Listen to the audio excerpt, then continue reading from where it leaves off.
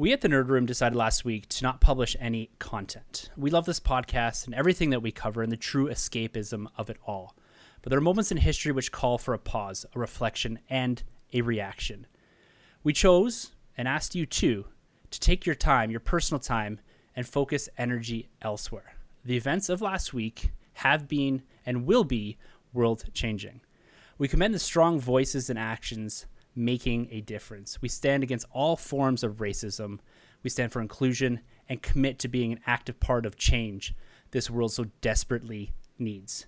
We hope that you will stand with us and the millions of people who want to make a difference. Gentlemen, I open the floor to you guys before we get into our episode this week to add any comments, commentary, or sentiments around the things that are currently and actively happening in our world today. I'll turn it over to you, Troy.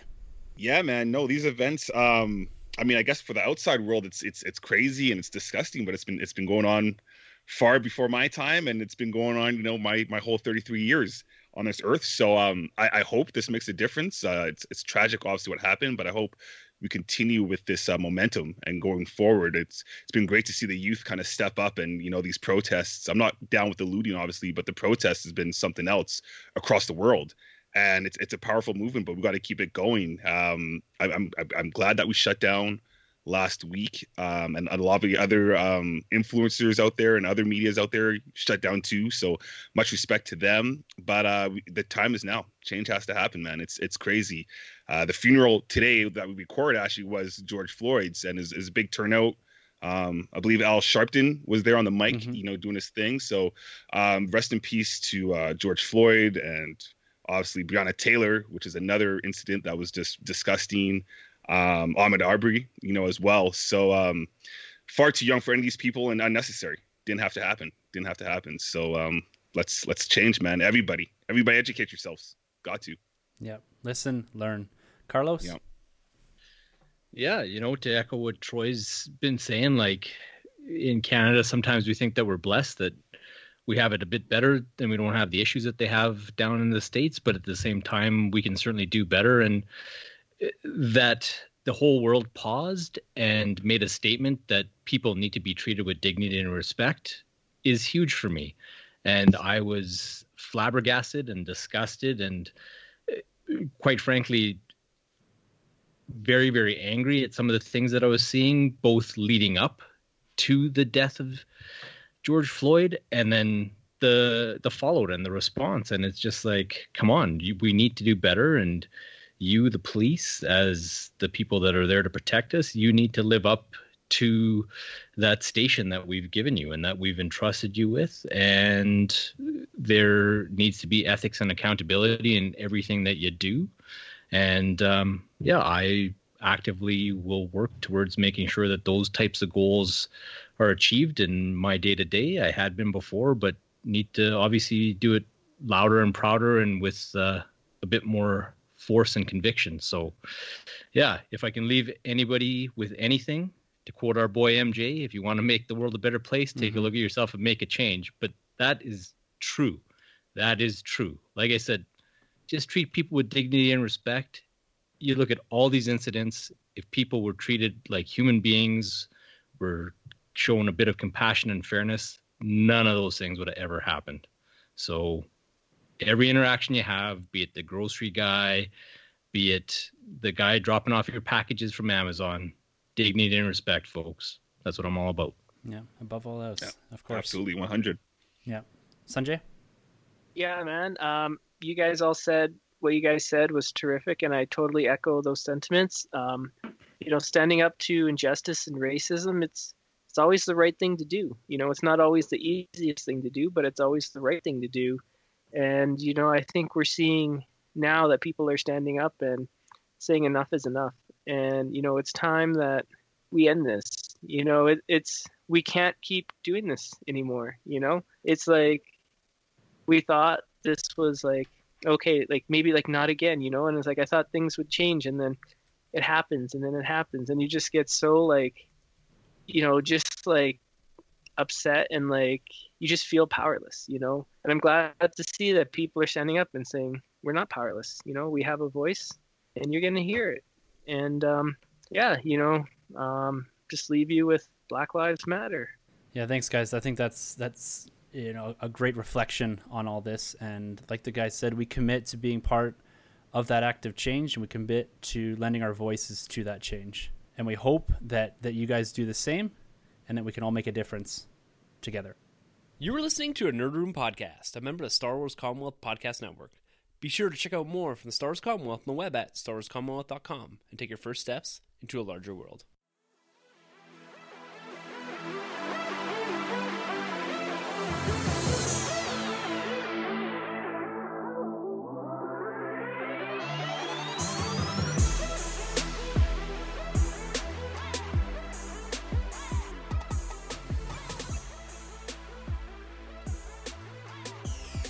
Hey everyone, and welcome to the Room. We talk all things Star Wars, Marvel, and DC. This is episode number 222. We're discussing underrated moments in the MCU.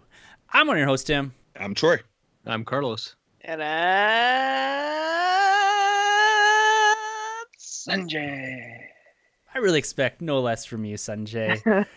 Gentlemen, welcome back to the table. Happy to get in to Nerd, guys. It's been a very, very slow few weeks, and with that, we're going to revisit the MCU. DC and Star Wars has been consuming a lot of time on the podcast, and I finally said enough is enough.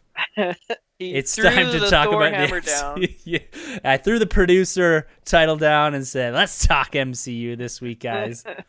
And so everyone agreed with me. Didn't put up too much fuss. Begrudgingly. Yes, exactly. So we're going to talk about underrated moments in the MCU. You know, the MCU, guys, is filled with so many epic moments, spanning from Iron Man all the way to Avengers Assemble, with things like the Civil War airport scene, Thor arriving in Wakanda. You could name so many major epic scenes. But we're going to look back at the entirety of the MCU and pick out some of those underrated moments, those moments that have really skated under the radar for quite a few years, because the MCU is just so full of unreal, comic accurate, the centerfold type of moments. And we want to highlight some of those moments that maybe you guys can go back and revisit some of these films and experience those moments again from the perspective of this is seriously underrated. So towards the end of the episode, guys, we're going to get into that and have a ton of fun talking about the MCU again. Look, the movie theaters are opening up soon. We're going to get Black Widow here in the distant future, but not too distant future here. It looks like within 2020. And that's going to be our big build-up. And we want to kind of kick off some of the discussion of the MCU because everything looks like it's slowly shifting back, and hopefully we're going to get some trailers for some of the stuff coming up here. And so we want to dive back in and spread the love to the MCU. And we're also going to talk about getting back to the movie theaters, guys. It's happening. It's coming here in Calgary.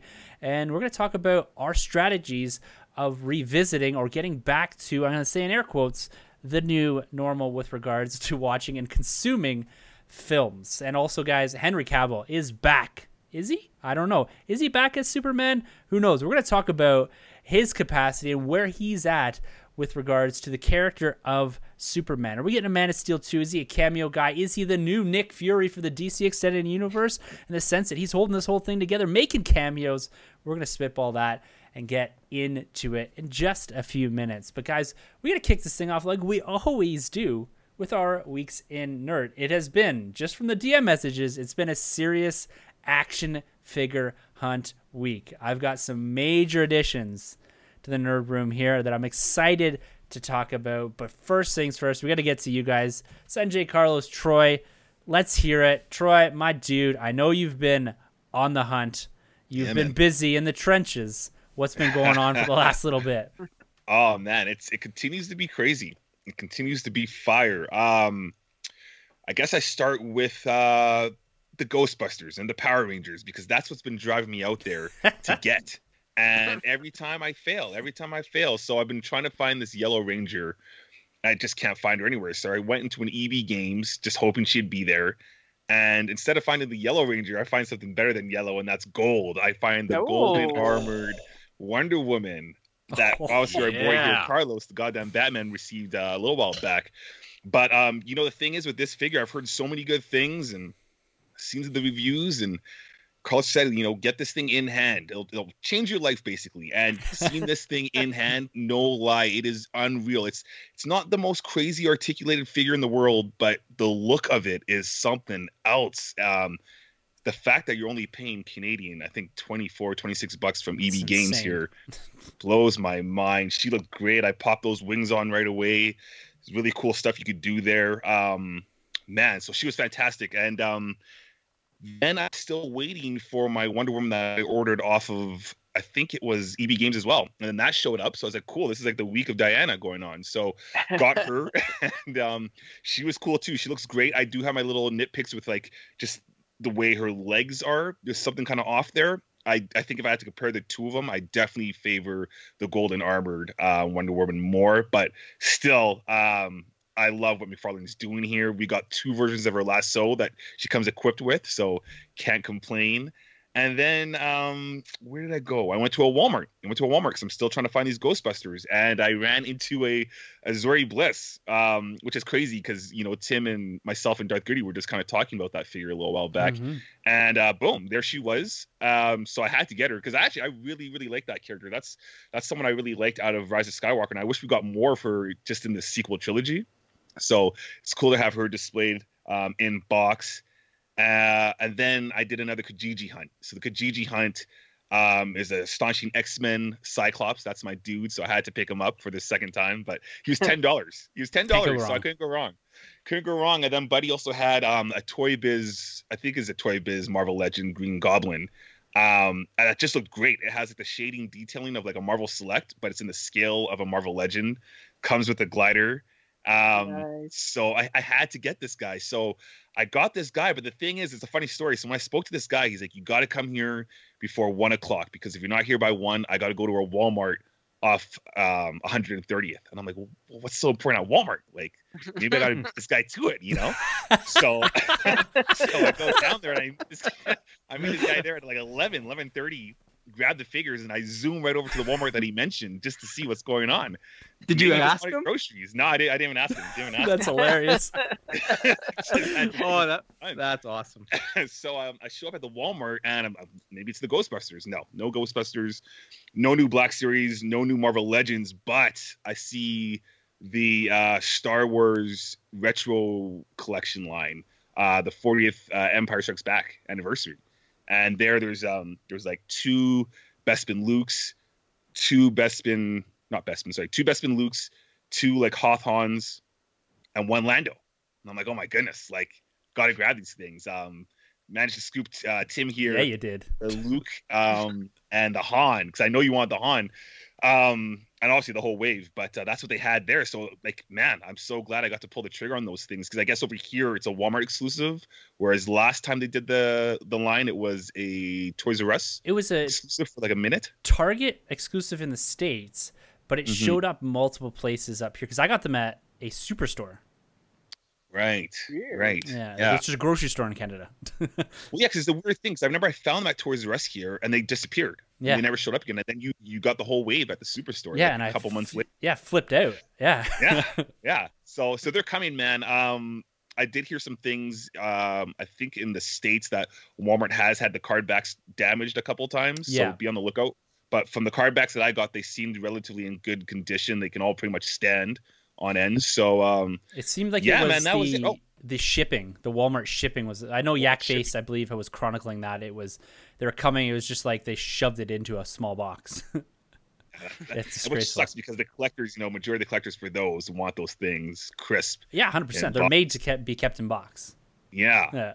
So and then just to wrap it up, my final Kijiji hunt was Prowler, Hobby Brown's Prowler. So original Marvel Legends, he's a good one. I had him before, but I did some things with him, so I had to get another one. Got to re-up. $10, $15 on Marvel Legends. You can't complain, man. No, you can't. So that's been the week. It's been the week right there. Oh, that's epic, man. I love and thank you for grabbing those retro figures for me, man. And just to point out too, for those of you in Canada, we were talking to Darth not too long ago, and he sent us a picture. So Ontario has seen those retro Ghostbusters in Walmart. And so there's likely some distribution delays because of everything going on in the world right now. But it does look like we should be seeing those Ghostbusters out west soon. So Have you tried stocktracker.ca? no. Can't find the SKU numbers for these. I've been trying to find the SKUs, okay. and think I found the American ones, but it doesn't work. Because Yeah. over here it's SKU and over there it's UC something, I think they use. Yeah. It's a different. Yeah. But I hear you, Sonny. No dice. No Okay. dice. No dice. All right, I thought I'd just lend a No hand. dice. Yeah, Are you yeah. interested in them though? Are you gonna get them, Sonny? Me?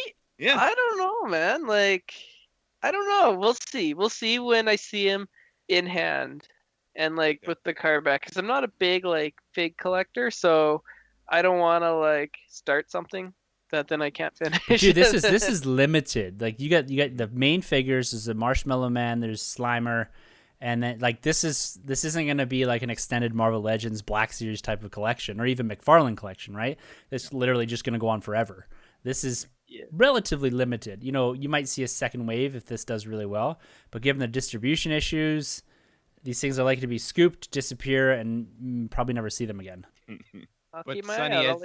as he says that, just turn your chair around and look at all those steel books Yeah. behind you. Remember? Remember, it was just I'll just get a few. Yeah. Yeah. It's just one There was a steelbook, time. though.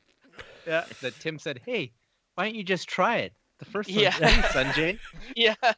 I'll even give it to you. I did give him a few steelbooks. They made some I'm trades not, back in the day. I'm not falling for that again. Well, we'll see. We'll see. So, Sonny, pick up on that thread a little bit, man. What's been going with you? Yeah. Have you've I think there's a new steelbook or two behind you there. There may have been one or two, yeah. What have I been getting? Well, my Birds of Prey steelbook arrived. Carlos, your copy is here as well. It's gorgeous. Open it up. It's beautiful. I love the steelbook. I'm just disappointed that WB just stopped sending steelbooks to Canada for whatever reason. I don't know if there's like a steel like with tariff on steel now coming into Canada or what the reason is, but we haven't got a WB steelbook in Canada since I think like it must have been like Aquaman, yeah. Shazam, I think. I can't remember. Shazam was here. Yeah, Shazam was here. So that's what killed it. Yeah. it was too 100%. popular that it just sold out, and they're like, we can't be doing this every time, causing mass panic in the streets. But actually, what I've done is over the last 2 weeks, and this is the first time I've done this with the DC EU films, is I rewatched them all in about 2 weeks, starting with Man of Steel up to Birds of Prey when it arrived.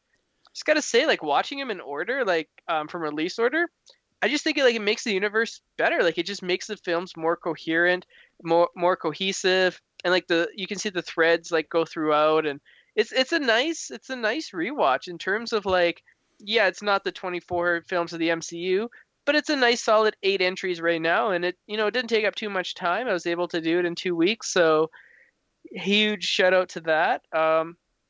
Another thing that I picked up was the new Watchmen TV series from HBO that came out on Blu-ray.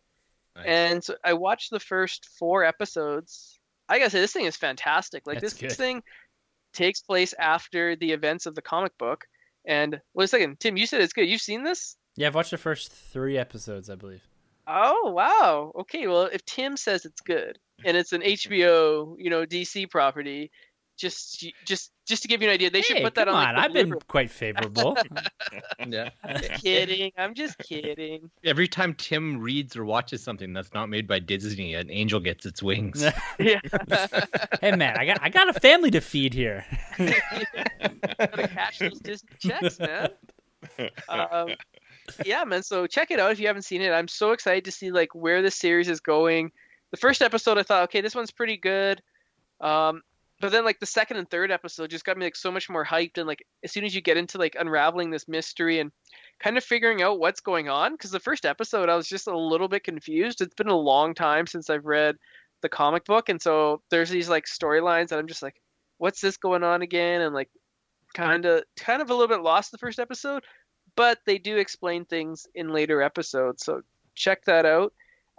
And the last thing I will plug for DC, because it's been a DC heavy like couple weeks for me, it's the Harley Quinn animated series. Like this show continues to bring it, and they just released another episode this weekend, and it was hilarious. And then there's like another episode that came out with like Harley and Poison Ivy's getting married to Kite Man, and so Harley takes her to Themyscira for like a bachelorette party.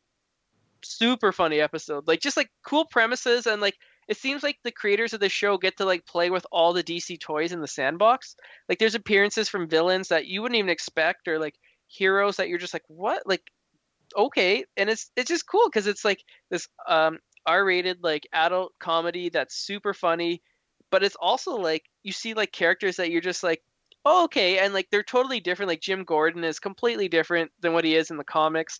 Batman too, but you're just like, whatever, like this is the Harleyverse, just embrace it. And it is awesome. If you're not watching it, check it out. It's hilarious. Harley Quinn.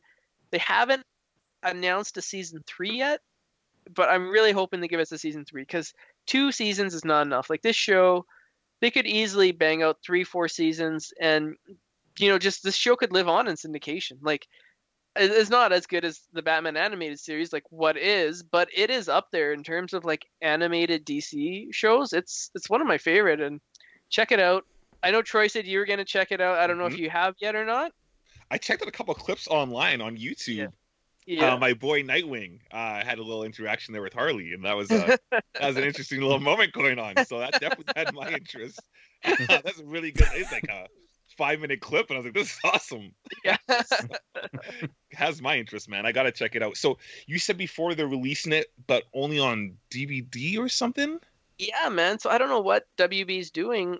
I don't know what their in charge of home media is, but they released this first season on DVD. I assume it will get a Blu-ray release in the future.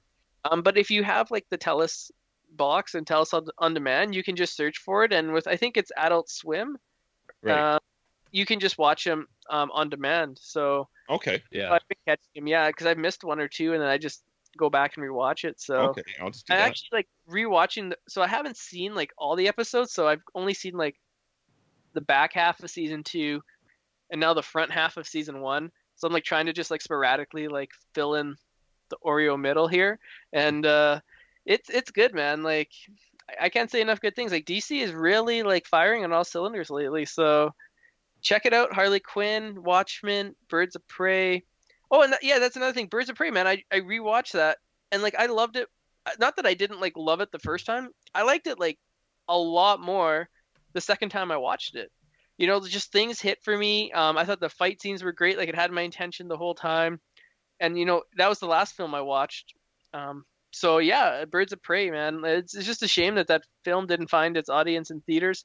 Hopefully on demand it did, because I want to see more Harley Quinn. Especially with Suicide Squad she's in for sure, and I have no doubt that film's gonna be huge. So yeah, man, that's my Harley centric week in nerd. That's awesome, man. I love to hear. I love to hear the DC love there. And so you're saying this Harley Quinn show. So I gotta give a shout out right here before we drop into Carlos here. I gotta give a shout out to Carlos, Mrs. Goddamn Batman, and the Goddamn Bat Fam, because their generosity has spawned a new DC fan. My daughter has been leaning that way for quite some time, loving Wonder Woman, but Mrs. Goddamn Batman dropped off a few hand-me-down. What is it? DC superhero girls. The superhero girls. Thank you. Oh, so I was nice. very unfamiliar with it, but they kindly dropped off about 5 or 6 of the articulated dolls, I guess maybe you'd call them. Yeah. And so we got them in here, and my daughter flipped out, like literally flipped out for them. And we had the show on after you sent me the link. She had them, the best part of my day today. So she's got them, and she's sitting them up on the couch, posing them and all that. And I said, you know why they can pose? They're not like Barbie dolls that don't bend at the knee or anything like that, or the elbows. And I go, do you know why? And she goes, because they have articulation. And I was like, how did you know that? Like, what? So she must be listening to the show every single week. Yeah. So, and then my wife just sent me a photo. I'll send it to you, Carlos, in appreciation of. But we had them at dinner tonight. We had them all day with her at school, and now she's currently tucked in with them. That is amazing. So I'll send this photo to you, Mrs. Goddamn Batman, because she's like in love with these things. And I put on the show, and she flipped out. like, oh my God, there's a show.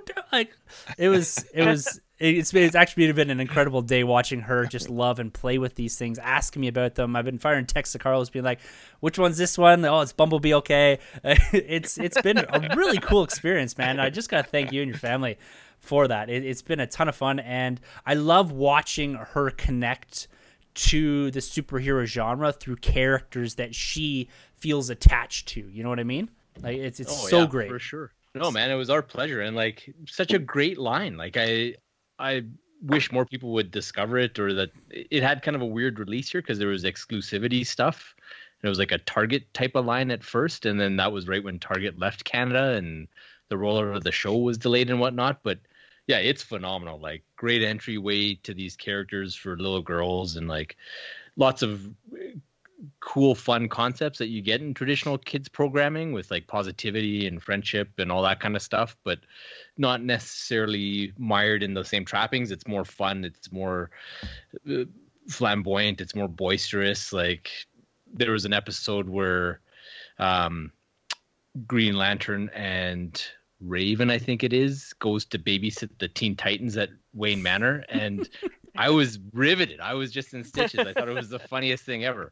It helped that they modeled Bruce Wayne after Justin Trudeau, but yeah, it's great stuff. It's hilarious. Like the first episode we put on, I think it was episode 1 of 5 or whatever. I just found on YouTube, and Gorilla Grodd shows up as one of the teachers, and she lost her mind. She thought it was like the funniest thing.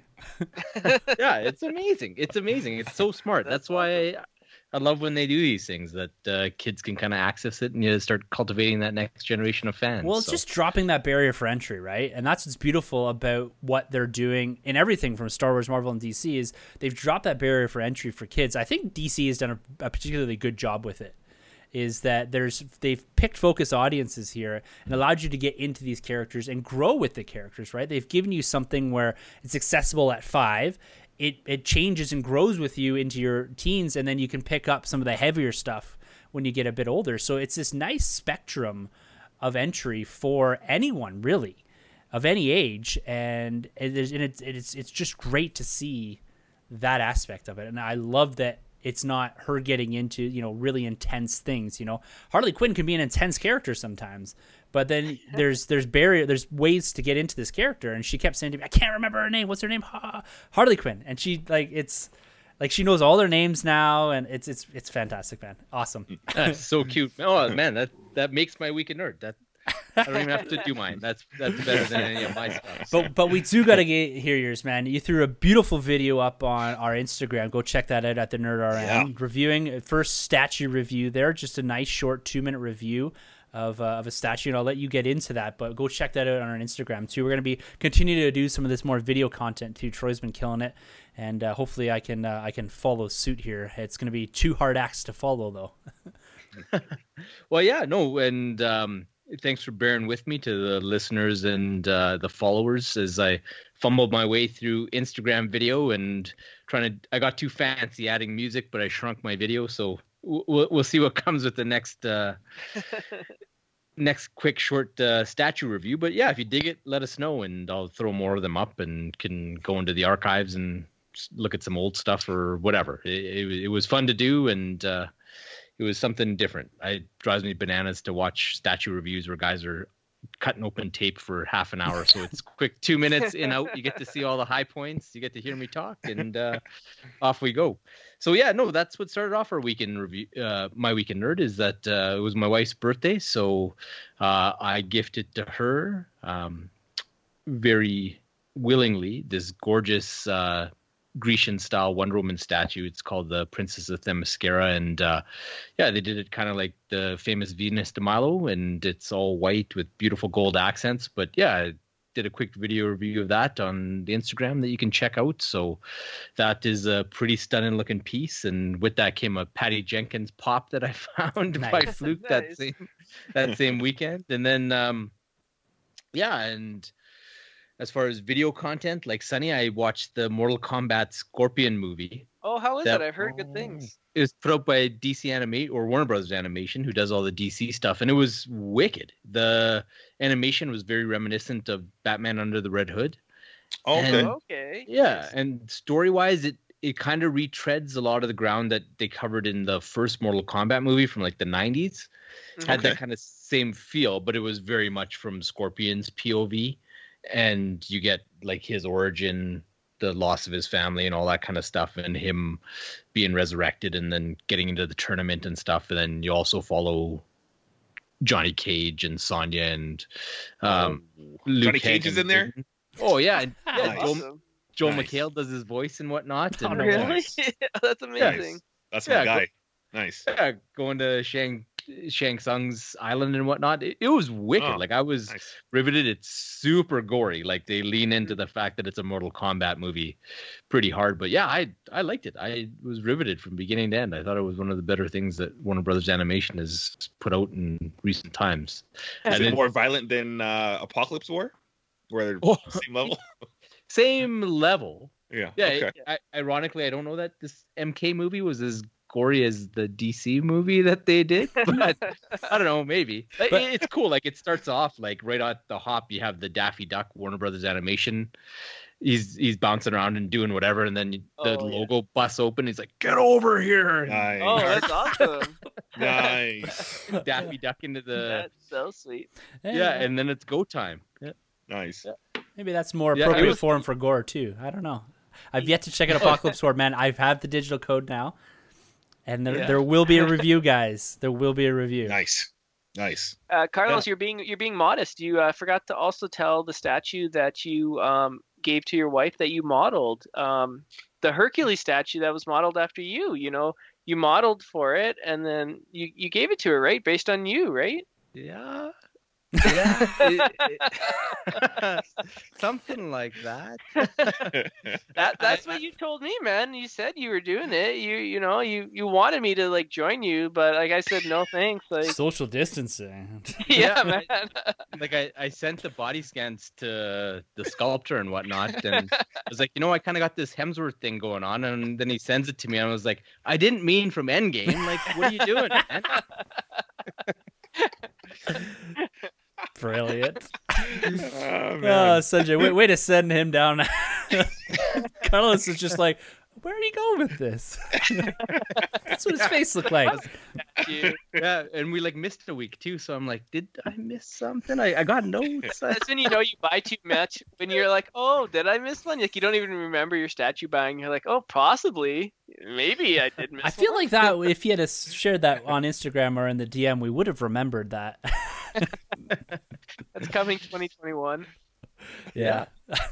Yeah, man. And then to dip into Troy's world, like the figures were coming hot and heavy in my house too.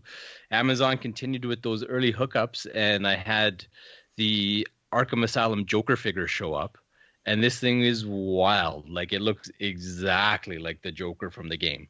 Perfect 3D rendition of that model from the game. Looks exactly like he did when you're playing that first one, and comes with some cool accessories, the gun, a couple chattering teeth. But the thing that blew my mind is he looks like he's one solid body, but he actually has articulation under some soft plastic clothing. So beautiful figure, and he's all lanky and tons of ways to move him about. And I've got him snaked around one of the Bats figures down here with the rest of the old Arkham City Knight line. So yeah, I'll throw that picture up in Instagram as well, so you can peruse that. And then hours before we recorded, the Amazon guy showed up again. I was like, oh, I think this could be something good. And I was like, oh, I'll open it and share pictures after dinner. And 10 minutes later, I was sharing pictures of the Arkham Asylum. Batman showed up on my door too. I haven't had a chance to crack him open, but he looks just wild as well. Probably the most accessories we've seen from McFarlane yet. But yeah, paint job is tight. And once again, like this is the character from the game brought to 3D life. Like it's a beautiful fig, and like having paid money, decent money for like the Mattel and DC Direct line from the Arkhamverse, like this one blows all those ones away by far. Like he's a meteor figure, way more articulation, and just the sculpt is way better too. And McFarlane paints like so perfect. Like Troy, when you get your hands on Joker, you got to get that Joker, bro. it'll blow you away, like the detail and just like on his vest and the gold buttons and the embroidery on his cuffs. Like, I can't believe these things are $24. It's unreal, man. This unreal. is probably the most common theme on the podcast in the last like 5-6 months is the unbelievable, like, just awe in your guys' voice when you get these things in your hands, and then it always comes back. The price point is unbelievable. It can't be over or understated how crazy this line is right now for you guys. Like, it's wild to hear. It's only going to be a matter of time before your daughter's like, Daddy, these are only $24, and look at the articulation. And It's coming. It's coming. She knows the word, man. She's gonna be she's gonna be quoting points to me and being like, "Look at the price point. Look what you're paying for these Black Series at Walmart. $33." Oh man, that's fantastic. I'm really, really glad to hear that those McFarlanes continue to deliver in a big way. Mm-hmm. Have they announced any more of their line? Like any of the figures of like films bygone? Like, I'm just waiting for the Nolan Batman trilogy. Like, once they release those figures, I'm gonna scoop those up. I haven't heard anything about that. I know where you can get all the Green Arrow figures, all of them. Yeah. Every one ever made. CW. Yeah. Well, Do it's they funny have the because Smallville figures from Green Arrow? Or No. No. but we got the master customizer here right on our screen. That's right. Yeah. Troy, I want you to make me Smallville figures, please. You pick I'd up love to have those. Oof. you pick up that Stephen Amell and he'll turn him into a Justin Hartley, man. Yeah. I got faith in our boy. There's got to be a This Is Us figure line, right? You can do a little head swap with. Yeah. Can you imagine? How about the Aquaman from Smallville? Can you take Jason Momoa and change him into Aquaman from Smallville?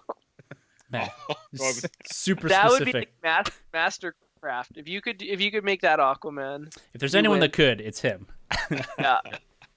Challenge accepted. There it is. I will not rest until you give me a Smallville Aquaman, who also had his one episode pilot, Aquaman. I we could- remember that. That's what I was trying to get at. He did have the one episode pilot.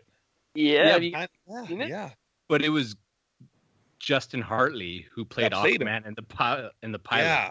Oh, really? Yeah. There you go, and man. then he played Green Arrow later. So weird. So weird. He's a good Green Arrow though. Oliver Queen. Yeah. Yeah. Yeah, he was perfect. All right, guys, I'm going to take us home this week for our multiple weekend nerd, I guess it is. And like Troy, like Carlos, I've had a very intense week in the world of figure, man. Living that fig life. Hardcore. It's been my kind of grading back into the hunt over the last 2 weeks. I finally felt comfortable enough, fully geared up, mind you, to walk into an EB Games store. I had a figure on order there. No, I did go in. Why did I go into EB Games? I believe it's to pick up, this Shredder that I finally got my hands on here. I've been talking about it for the last few weeks. I've got it in my hand. This beautiful, beautiful Shredder from the NECA line. Guys, unbelievable. This NECA, like you guys said, once I got my hands on it, it was a problem. I had a Freudian slip actually in the DM, and I said I'm in Troyable. And total accident here, but I very much am in Troyable because I got this first Shredder and it led me down a rabbit hole. I've got a Foot Soldier here. I've got a Raphael now. I've got my eyes on the next Foot Soldier Splinter. I got to cut a couple of these 90s Teenage Mutant Ninja Turtles, the actual turtles, but I'm getting this whole line, guys. It's done. It's in the bag. I just got to find a place to display them properly now. But this my first leap, feet first into NECA. Wow, guys. Wow.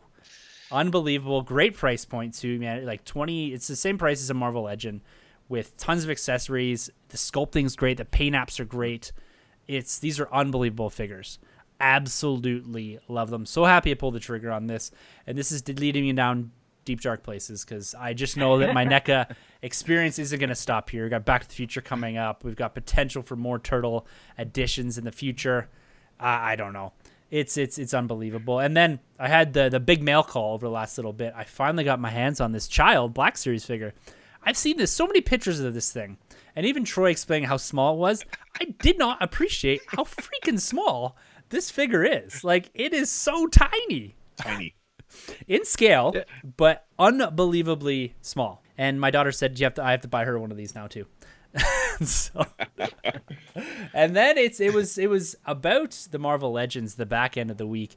And when I was in EB Games picking up these NECA figures, I ran into a Captain Marvel, which was an EB Games exclusive. So her in her Star Force uniform, the green and black.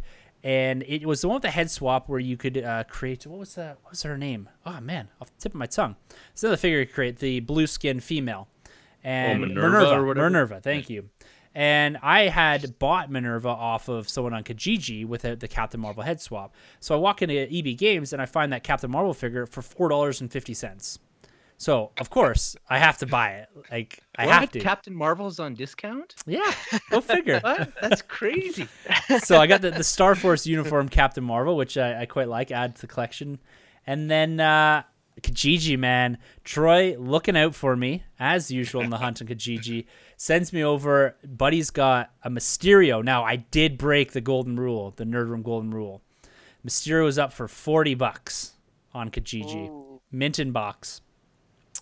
I pulled the trigger on it right away because this figure, near impossible to find.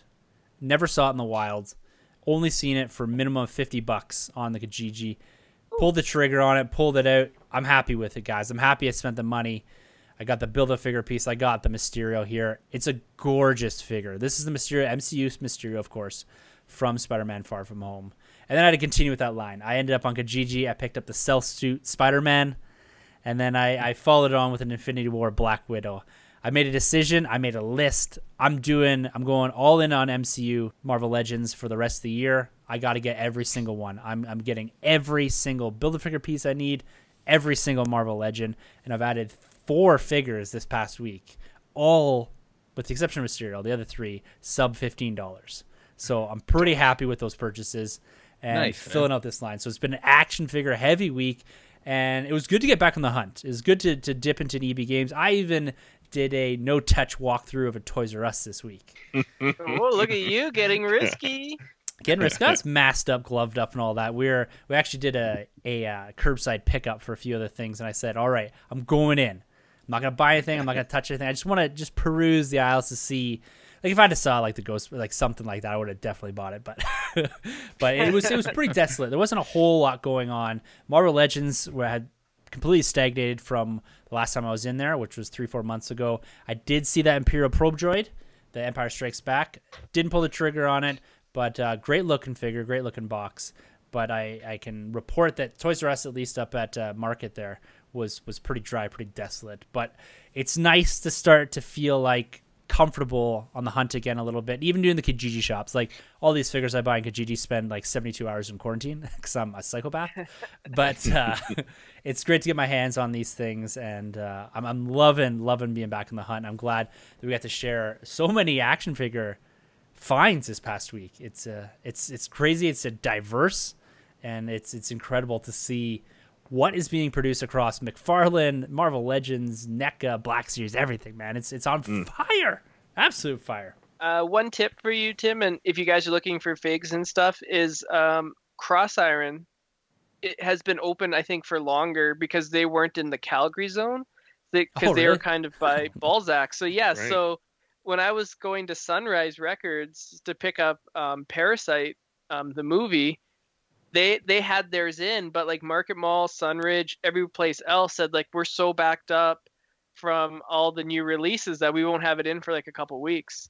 So that's just, if you guys want to hit that up, it's literally like 5 minutes from my house, and it's like just outside like the city limits. So like with the quarantine and everything, Calgary was like got pushed back a couple weeks, whereas like Airdrie and Balzac, yeah, we have a town near us called Balzac, was open earlier. We're gonna have to go up there and FaceTime us because I had to sleep over at your house if I drive that far north.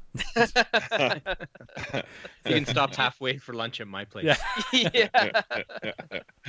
So, well, that's a great segue, guys, from our Weekend Nerd into what the world's going to look like in the space of movie theaters. Sanjay, you're talking about things opening up. We're talking about, grading ourselves back into the hunt, into the real hunt, the physical hunt. And we're going to talk about right now what the movie theaters are going to look like here. A lot of places in the States and here in Canada are starting to open up the movie theaters, open up that experience that we've missed for the last 3 months. And we've seen a lot of the movies that we are anticipating for this year either pushed quite far deep into the end of 2020, and a lot of them pushed out actually to 2021. So this is going to be the first step back into reality when it comes to film watching. And now the film watching experience itself is going to dramatically change, guys.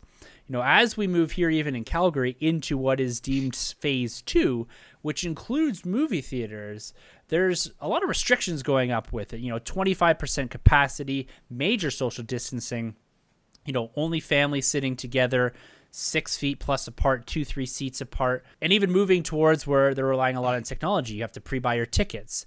You have to pre-buy your concession stand stuff. So there's going to be very limited contact here.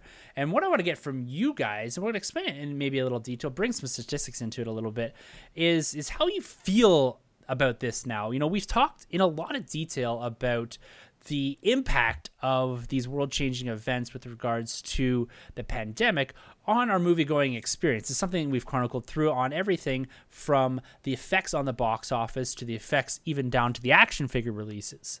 And now that we're going to step into this, let's have a chat, and I'd love to hear from you guys out there too about how you feel about moving back into the space of theater watching, theater going. You know, this is a major piece of what we do here, guys, in the Nerd Room, is review movies and enjoy that experience. I still reminisce about the Endgame experience that we had, and how epic that was, and how that's, you know, might be the last major experience we have in quite some time.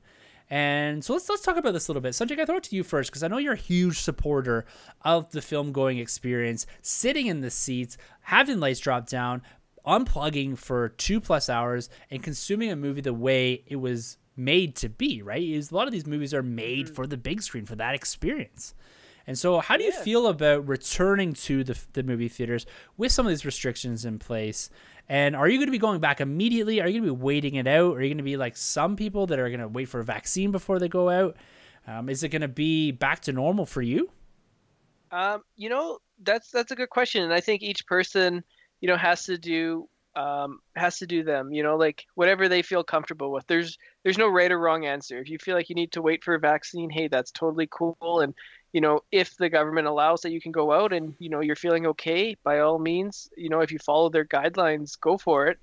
And I'm kind of like with theaters, I will probably go back right away. Like once they're supposed to reopen on Friday, I don't think theaters, you know, have enough time 3 days early to like come up with some sort of like movie schedule. I think it'll take time before they say, okay, this is what we're going to do. And like in Hong Kong, I know when theaters reopened, they like showed a bunch of old classic movies. Mm-hmm. And I think that'd be great. Like you know, as long as I'm feeling healthy, I will check it out for sure. And then like when Tenet comes, if that comes in July 17th, I'm going to check that one out as well. Again, on the caveat that I'm healthy, and so, and like Wonder Woman's coming out, so I'm gonna check it out. I love the theater, and it's been so long. The last movie I went to in theaters was Invisible Man, and I just had a terrific experience with it. And like I totally understand theaters couldn't have been open during the whole pandemic, and totally on board with that. And you know, I just watched my movies at home. I had one or two to choose from, so that was okay. But for me, I'm just a huge theater watcher. Like just nothing beats the movie experience in the theater. I know when we like get home video and we watch movies at home, that's kind of how we remember movies. But like theater experience, I think they just add something. Like you look at a film like Aquaman, like when you're in the theater and you see like the CGI and like how everything just looks so cool in Atlantis, and that was a film that definitely like benefited from the IMAX viewings. And I don't know, it's just something about like a shared experience and like going with my wife, because we go to we used to go to like a ton of movies before we had kids, and now like we still used to go like when we could, but it's definitely been cut down. But I just love like the experience of just like going in, as you said, Tim, sitting down, unplugging, getting a bowl of popcorn, and for the next 2 hours, like all your troubles aren't there. You know, you're following along with the hero's journey, and you're in the story and you're invested. So I'm definitely gonna check it out, and I'll see what they like come up with in terms of what movies they're going to be releasing, because it's not like they can release new movies right now, right? Even though it's open, there's not like a flood of new movies that are going to be released. So I think, I think it would be cool, like if they announced like, hey, we're going to release the Dark Knight trilogy, for example, back in theaters. Yeah, man, if it's during a weekday, I might actually take the day off work and just go watch it for that day.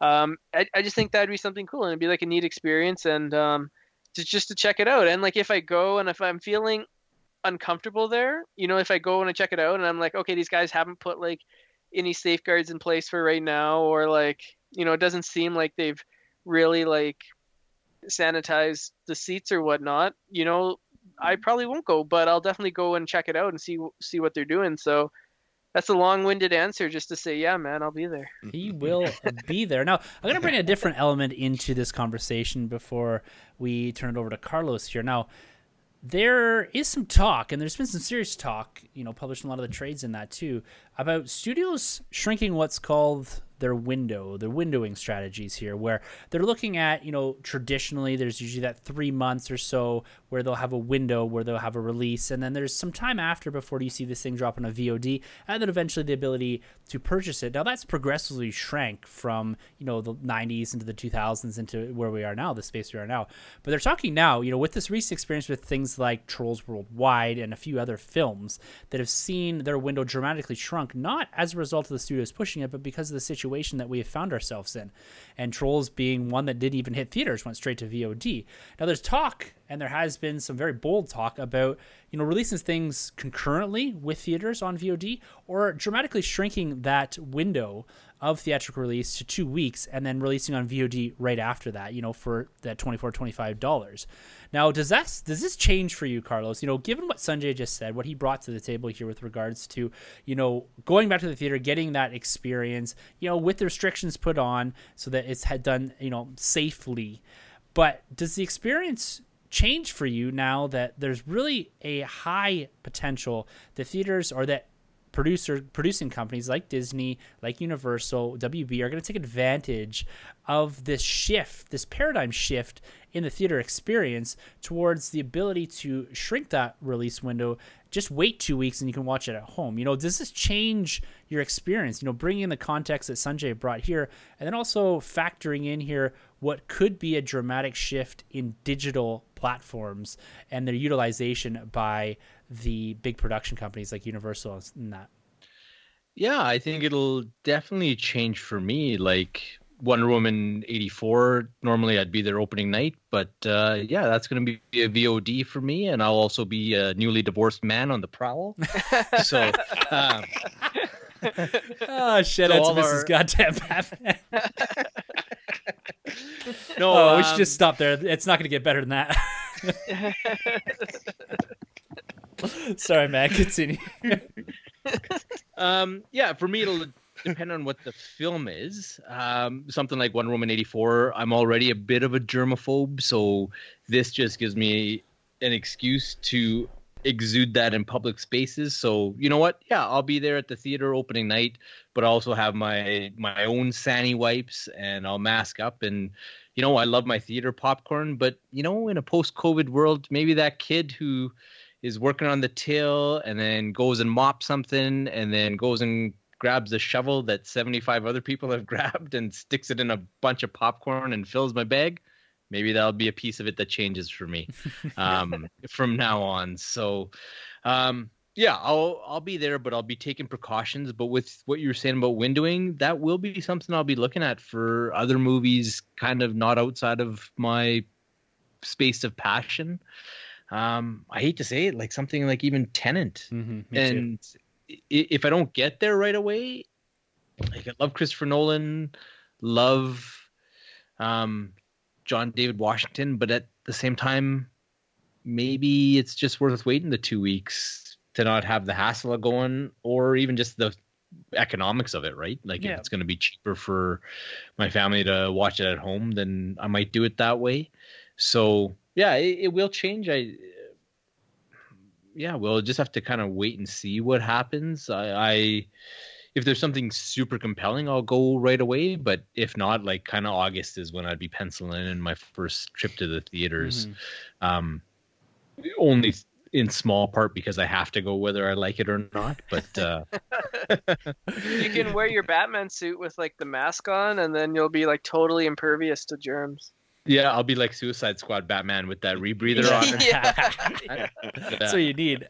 Troy, how you feel? How you feeling about this yourself? You know, you got the digital space that is really butting up against our releases here. There's a real chance, like Carlos said, that there's going to be a requirement that you have to wear a mask in theaters. Yeah.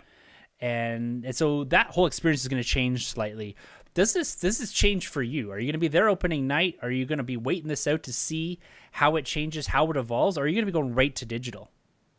Oh man, this is so tough. I'm like Sunny, man. I need that theater experience. Like, it's a must for me. The only thing I can look at it that's kind of nice is Oscar season. Oscar season, this is going to be great that I don't have to go out to the theaters, and we're going to get a little bit of an earlier access to watch, you know, pretty much every Oscar bait film out there.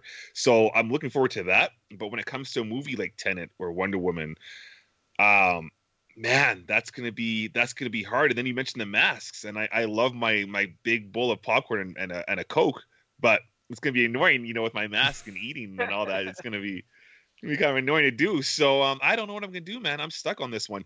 I think it'd have to be something like a Wonder Woman or Black Widow. Christopher Nolan's Tenet, I could probably hold out for.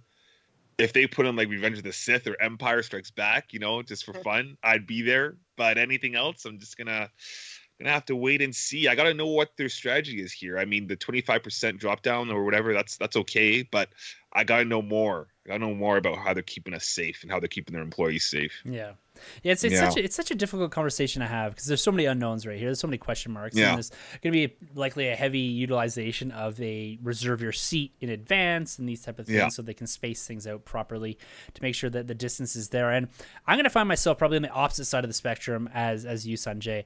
I have, at this point, very little desire to go into a movie theater. I love the experience, but I do have this, what I would consider probably the pinnacle of my theater going experience with Endgame. Is I personally don't think I'm going to have a better experience in theaters than I did with that. And so I'm in no rush to get back to the theaters.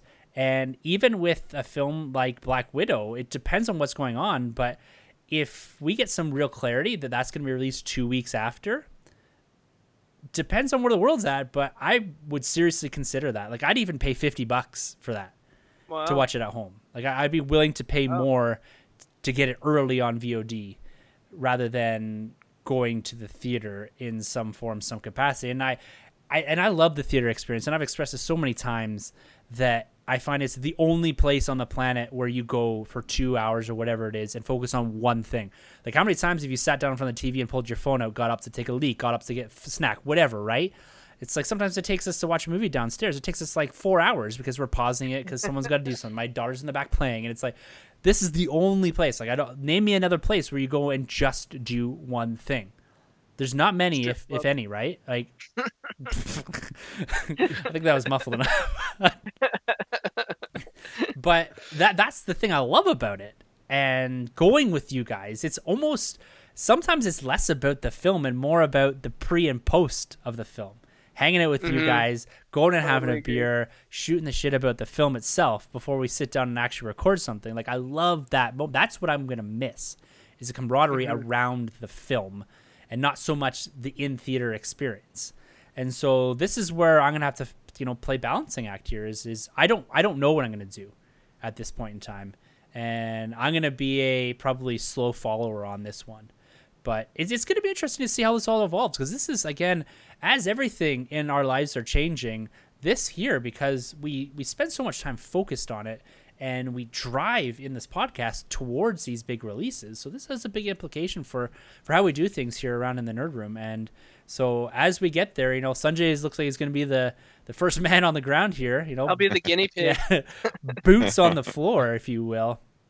And so he'll be chronicling that a little bit as we get here, and we'll keep you guys posted. But it'd be interesting to hear how you guys feel about the return to the theaters. Are you going to be taking advantage of the video on demand, or are you going to be jumping straight back into that movie experience, that Hollywood experience that is touted as being, this is why we make film? And so it'd be great to hear your guys' thoughts over on Twitter and all that. So it's something that we're definitely going to keep our finger on the pulse on here. and continue to see how this evolves across the ever-changing landscape of your film experience. But nonetheless, we're going to be here reviewing all those films. Might be a couple weeks late, but we will certainly be here reviewing them. Now, guys, before we get into some of our MCU talk here, we're going to take a quick pit stop over our most talked about subject, and that is the DC Extended Universe. Most talked about subject, that is, over the past month or so, because DC, like you said before we even started recording, Carlos, it's the DC revolution. It is happening in front of us right now, and a man that should be at the forefront of that, and looks like he's going to continue to be at the forefront of that, is Superman. And the Superman in this universe is one Henry Cavill. Now, we spoke in detail over the last couple of our published episodes about the Snyder Cut, its existence, its genesis, what it's going to be. And during one of those episodes, we had the breaking news that Henry Cavill was slated to return to the role of Superman in some capacity. Now, that's evolved a little bit since we saw that. It's been on and off. Is he actually in? Is he just talking? Has he signed? Is he coming full-time cameos? Is there a Man of Steel 2 happening? Is J.J. Abrams have some involvement in this? Now, I'm going to throw it to you first here, Troy. Cavill back in this role. I know you're a huge fan of Man of Steel, and you're a huge fan of Cavill in this role. How do you feel about him becoming a more prominent piece of DC Extended Universe again? I think it's appropriate, but how are you feeling about this, man? You got to be excited. Oh, over the moon. That's my Superman, day in, day out. That's the guy right there. It's about time he's getting the respect that he deserves, man. And I feel like Superman as a whole is kind of having a resurgent. Carlos and I were just talking off air before that Bendis is moving off the project of Superman, and obviously they're going to get somebody new, but it feels like we're putting new blood into the character. We're making him relevant again. We're getting a new writer in the comics. We're getting that new DC animated film, Man of Tomorrow, I believe, which looks like an origin telling story of Superman, which actually looks pretty cool, seeing the trailer. And then we're getting Man of Steel 2, most likely, and possibly we're going to see him in Shazam to make that series a lot better than it is. And then you saw him in the first one, Troy. I mean, just because it didn't pan up, that was 100% Henry Cavill. They just didn't have time to pan up to show his face. But no, that was Henry Cavill. Cutscene. Yeah. And then I mean, come on, talks of J.J. Abrams and Cavill working together. This is going to be incredible. I'm not the fan of J.J. Abrams' comic run on the Spider-Man book, but everything else that he's done outside of that, obviously when it comes to movies, Lost, the reboot of Star Trek, Force Awakens is like one of my favorites in my top 3 best Star Wars films of all time. So I love the fact that if this is happening, him and Cavill collaborating, I'm totally on board, man. And I just love to see where they're going to go. I think there's a pretty good chance that's going to happen too, because I believe Campio show, John Campio, I think he mentioned the guy that broke the news to him about Affleck leaving is the same guy that broke the news about Abrams. So chances are looking good. They're looking really good. So I just love to see where they're going to go and where they're going to take this DC universe going forward, with Superman being the focal point. Because I think that's something they should have always done. And maybe that's what they wanted to do with Man of Steel, but it kind of got lost in the sauce afterwards. So I'd love to see him being, the one in charge here. Yeah, man. I'm on board. I hear you there. I'm excited about this, and just giving this character a story, a character-driven, a character-focused story here, and to develop this character into the character we all know he is. And, Carlos, you got real excited there, about this. And I know you've been heavily... We didn't mention Batman, Carlos. Well, Carlos has got some serious investment in Superman here. So clearly you're excited about this, but let's hear some of your thoughts on it. Yeah, man, I got giddy just hearing Troy talk about that JJ rumor and giving it a little more juice. Like, that's amazing to me. I love Cavill in the role. I don't know that I loved every which way that he was written in the preceding films, but like he from day one has been the perfect choice to play this role. And like, come on, like you got a guy. The only guy I know with arms that big is Troy. Those are the only 2 guys in media that I look at on a regular basis, like carved from stone to be the Man of Steel. But I'm excited about it. And you know what? Even if we don't get like a bona fide solo Superman movie, although like what Troy just said is maybe changing my mindset like in real time, but like if those initial rumors are all that's true and that we're just going to get some cameos and some guest appearances, if you're going to equate that to the Hulk, if you look at the Hulk in the MCU, every single time that guy shows up has been one of the most special show-stopping moments in those movies. Like the first Avengers movie, the Hulk Thor throwdown, and that's my secret cap, I'm always angry. Mm-hmm. The two best, most memorable moments of that movie. Ragnarok stole the show. Yeah. Right? Age of Ultron, he was wild in that thing. He was so cool. Like even in Endgame, like he totally added a different dynamic and a different flavor to it. So I think he could bring something special to all these adjacent products or projects and whatnot. So when he does show up in Black Adam, listeners, you heard it here first on the Nerd Room. Like we broke that way back when I was on tryouts, but yeah, that's like, back in training, man. yeah. Like ideally, I think that's where you have your big show-stopping rollout of like Henry Cavill Superman version 2.0, like dropping it down with the most electrifying man in entertainment, and then go from there, right? And yeah, I'm excited. I love that dude in the role. I think he's a great ambassador for the character. I love the way he carries himself. Like even just after they announced the Snyder Cut, just a short to the point post on Instagram, being happy about it, but telling people, hey, dignity and respect. Like treat each other good, celebrate it. If you don't like it, whatever, that's cool too. But just treat each other good. That's Superman. That's what he's all about. 100%. So if we get a little more of that going forward, awesome. Yeah. I'm all in. I love that comparison that you've drawn between the Hulk moments in the MCU and what potentially even cameo roles or larger cameo roles could be for Superman. It doesn't have to be this, focused film at the start, but thinking about that and rolling through potential spots for the Man of Steel himself, Superman, to drop into films and make a substantial difference to those films is pretty cool and a pretty cool way of looking at how they could use that character. Now, Sanjay, you yourself are also a big Cavill fan, big Superman fan, and I think across the board here in the Nerd Room, we're all very much on board and excited about his return, his potential return, or maybe maybe clearing a path here for giving him that avenue to return in a way that's, amicable between both DC and the extent of your storytelling and the narrative that they're forming here and what Cavill wants to do with the character. I think that there's real potential here to do something special. Are you on board with this? Yeah, man, I think it's a good first step, but I'm kind of greedy. I want more. I would be severely disappointed if, his role is limited to just cameos. I feel like that's not doing the character Superman enough justice or truth or the American way. Oh, okay. Yeah. I feel like if you just leave him to cameos, I mean, that's kind of like if you have like a football team and then your star quarterback, you're just like, yeah, he'll come in every second down, and then we'll let the backup play the other 3 downs. It's like, no, man, Superman, once upon a time, Superman was the man in comics. Like he was number one. You could go ask anybody, 100 people, and they say, show them the Superman S and be like, what's this? And they'd be like, oh, that's Superman's symbol. And he was by far the most popular superhero. And then for some reason, DC and WB were just like, yeah, man, Superman's kind of cool, but check out Batman. We got this Batman movie, this Batman show. Hey, here's another Batman video game. You want Batman? We got Batman. Here's Batman. 50% off Batman. Joel Schumacher Batman. Henry, we got Val Kilmer as Batman. We got Christopher Nolan doing Batman. We have all these Batman projects. And then we'll have Ben Affleck come in as Batman. And then we'll have, we'll have Robert Pattinson be Batman. And then we'll maybe have Ben Affleck come back as Batman.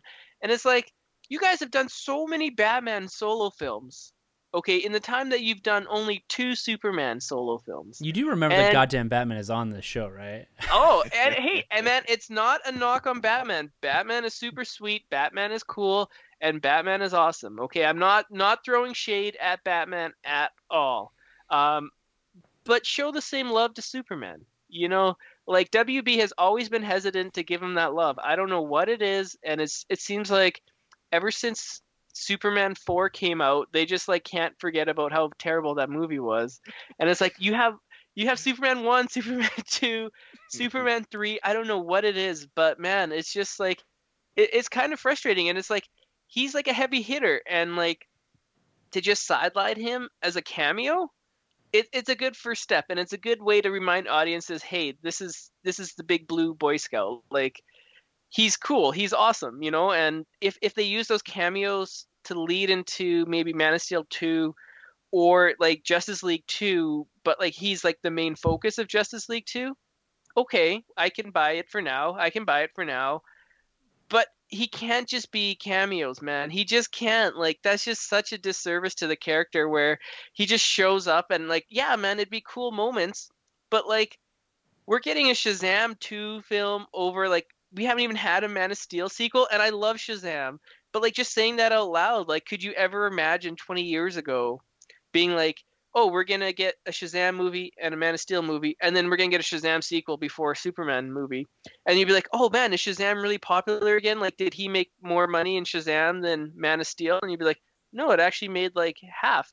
Great movie, and it was totally profitable. But like Man of Steel was same thing, great movie, totally profitable. And here I am, 7 years later, and I don't have a Man of Steel sequel that's solely devoted to Superman. You gave me a great Batman v Superman film, and I love the hell out of that movie. But like Batman's in it for like half the time. Like you couldn't even give Superman a proper sequel without shoving Batman in. You're not passionate Like, about this at all, are you? No, man. Like this is just bugging me. Like we're talking about like Batman video games. Batman has like 100 video games. Where's a Superman video game? Where's Superman like lunchboxes? Like you guys are, and the fact that they're not doing this is killing the character. They're not keeping him relevant. They're not keeping him in the public eye But to the point where he's being relegated to like B class status. But doesn't that call for a slow and steady build to the reintroduction of the character? I think that's so appropriate, is that you build the character, you make the audience want the character. And I've been waiting like 7 years, man. Like 7 years. Yeah, but we're the special case, right? Like they gotta sell this movie to a massive audience. And the way they do that is build the character up again. You know, start from the foundation of Man of Steel, whatever they're doing in the Snyder Cut. But then, like you said, like Carlos, cameo him in, or have him as the antagonist, if you will, in Black Adam, and build from there and get people salivating for this character again, and use those cameos to redefine the character a little bit and give him his own space to operate in. And then spin out your Man of Steel 2 or whatever, Man of Steel Reborn. I don't know.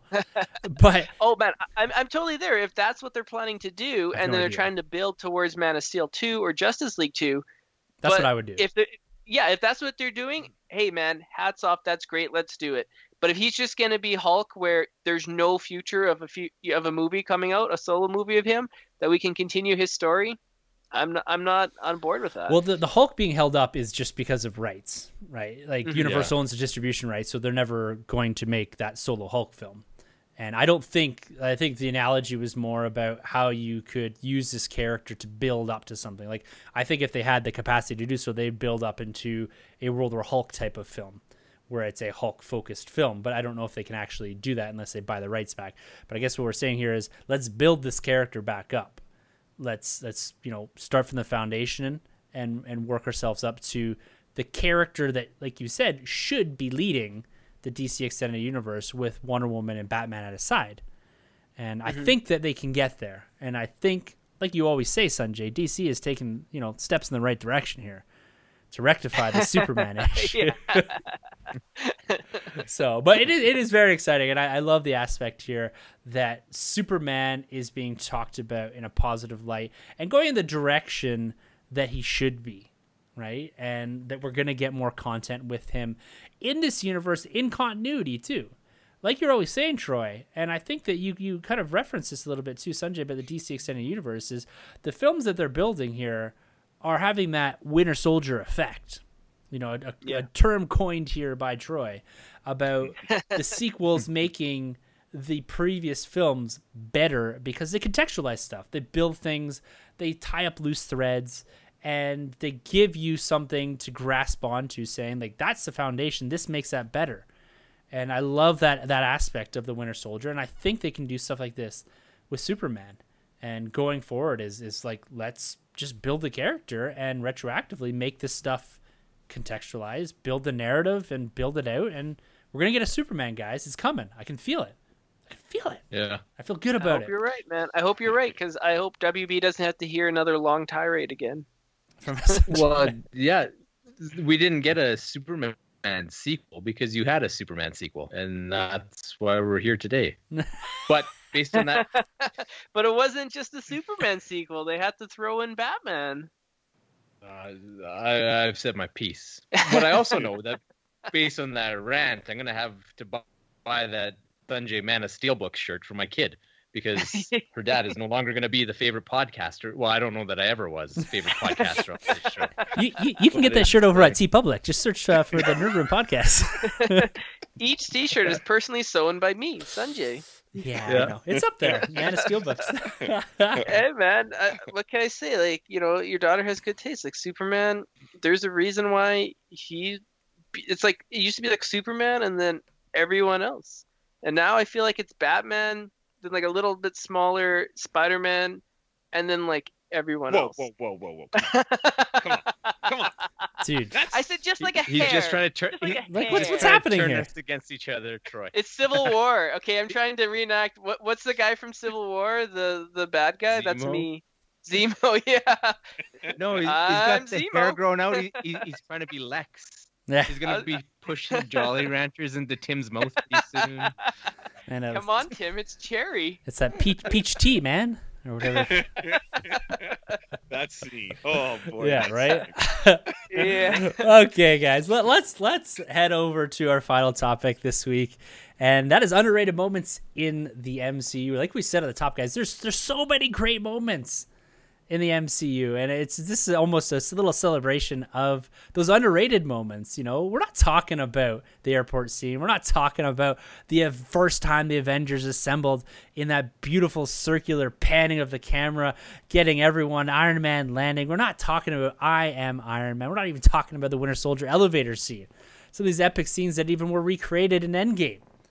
We're going to talk about some of these underrated moments, these moments that you've seen once, twice in some of these films that maybe you haven't revisited in a few years. Some of the Phase 1 films, some of these moments that are truly defining within the MCU, but don't get that same praise heaped up on them because they don't meet that epicness of the Wakanda battle or Avengers Assemble or the first arrival of Thanos.